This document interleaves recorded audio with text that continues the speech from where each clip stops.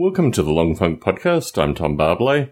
Not sure if it's been a while since I last did a recording. I recall putting the Emmy Khan conversation in the feed recently, so hopefully you enjoyed that. I had the opportunity of chatting with Steve Grant, who's a gentleman who I always enjoy chatting with, but don't always get the opportunity to chat with. And what's fascinating with Steve is that he has this project. He's based in Arizona currently. He and I, in many regards, I think our lives have mirrored each other, at least associated with the, I don't know what one would call it, maybe forced eviction or just not living in the UK anymore. But he is very much an Anglophile, and the fact that he created a virtual world for a little English town, very similar to the towns he knew in Somerset. I mean, this whole thing just struck me as very curious because he lives in Arizona. And I certainly think he could live in the UK. I don't know why he doesn't live in the UK. We didn't get that to that level of conversation in the biota chat that I just posted. But we did have a nice chat at the end.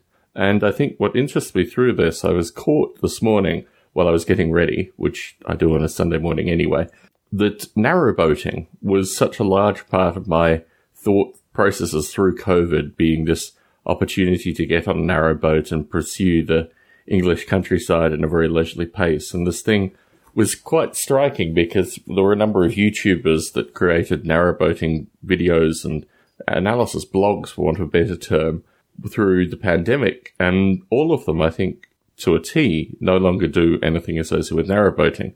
There was a phenomena associated with violence on the canals and just the wrong kind of people mixing in. I mean, it is very much a escapist kind of lifestyle in some regard. And I think people were realizing very quickly that the people they were trying to escape from were also joining them on the canals, which was a very curious phenomenon. It was never really explicitly editorialized in any of the YouTube video clips, but came through some direct correspondence with various YouTubers over a period of time. And I do wonder what happened to that dream. I mean, literally, I was drying myself this morning, applying my fragrance. We'll talk a little bit about that in My Rules Are Better, but I was there just caught in the moment that I don't even think about narrowboating anymore. I mean, as I look up to my books, I do have a few narrowboating maps or maps of the canal system. I used to have a lot more. I gave a bunch to listener Connor Seitz Bowen just because it didn't appear applicable in my life going forward. Now, somewhere in the foreseeable future, the distant future, the dark and distant future, a series of unknowns which would get me, my daughters and my wife back to the UK in some way. Who knows if that'll ever happen. But the idea of them being on a narrowboat, still, I don't mind it. I mean, I don't find it offensive. I think the one thing that you don't see through the narrowboating videos, which I was very sensitive to, is the smell. Obviously, you have toilet facilities and these kind of things which have to be cleaned out. And I think the smell of toilet through the narrowboat is something that I don't know, I just assumed would probably be the case with the view that these YouTube videos were very, I don't know, just the best possible opportunities associated with narrowboating and missing out on all the negatives which you couldn't specifically see. There was a fellow actually, now I think of it, called Robbie Cummings, who I was subscribed to on and off and eventually did give me a shout out for being a patron of his.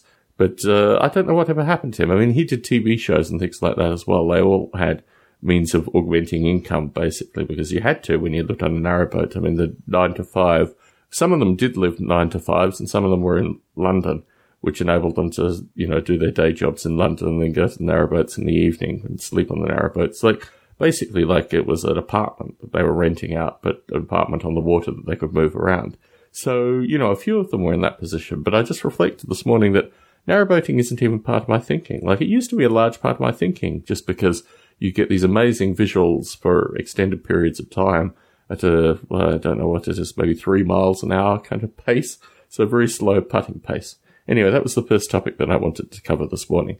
The second topic I wanted to talk about is that I've been reworking 3 books, which I've talked about in prior recordings, but the 3 books are Just Plain Chaos, the Just Plain Chaos role-playing game, and Field of Chaos, the Elan's writing, or Field of Chaos jungle, which ironically my mother actually edited. I mean, this is going to be really the main reason of releasing this text. And it's something which has been a long time coming. I mean, I wrote the text in 1993, so we're literally talking about 30 years now.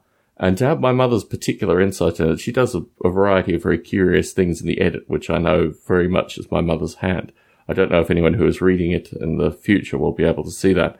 But the nature of these books is they're just stocking stuffers. They have that level of importance, but I wanted to get them out in a slightly better form because the form they were currently on, I I couldn't really sign off on it. And, thankfully I was able to shut down those sales. But the importance of the field of chaos writing is very curious. It's kind of an homage to an old Tom, which I think is something I'm willing to maintain. I'm not sure if these books will be like the music. The music actually has a net cost to me on a kind of annual basis. I hit renewal fees associated with getting the music online. That's something that I've maintained. I don't know in the future whether I'll continue to maintain it or, well, what value does it have to me? Well, it has some value to have the music online and accessible for anyone. If you haven't listened to any of my music, just type my name into your music streaming platform of choice and you'll have quite a selection of music to listen to.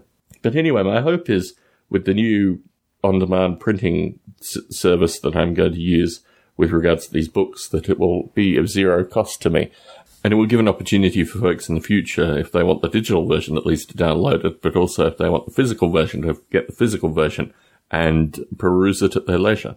So these things are small parts of my day-to-day, but certainly something that I wanted to resolve in the foreseeable future, to still have something online that was something at least that I would co-sign, for want of a better term, on.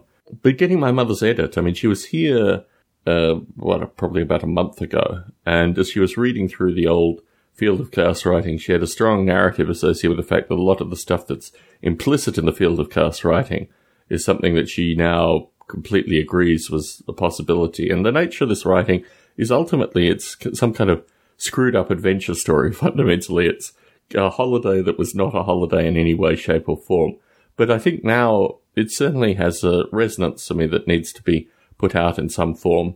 And the gentleman who asked me to remove him from the writing, well, the old field of chaos, there he is. I'm not interested in removing that. And 1 out of 3 books strikes me as a small amount to actually have that person in. But in contrast, between just plain chaos and field of chaos, there should be some striking contrast that the readers will pick up on if they're willing to delve into this particular kind of adventure story.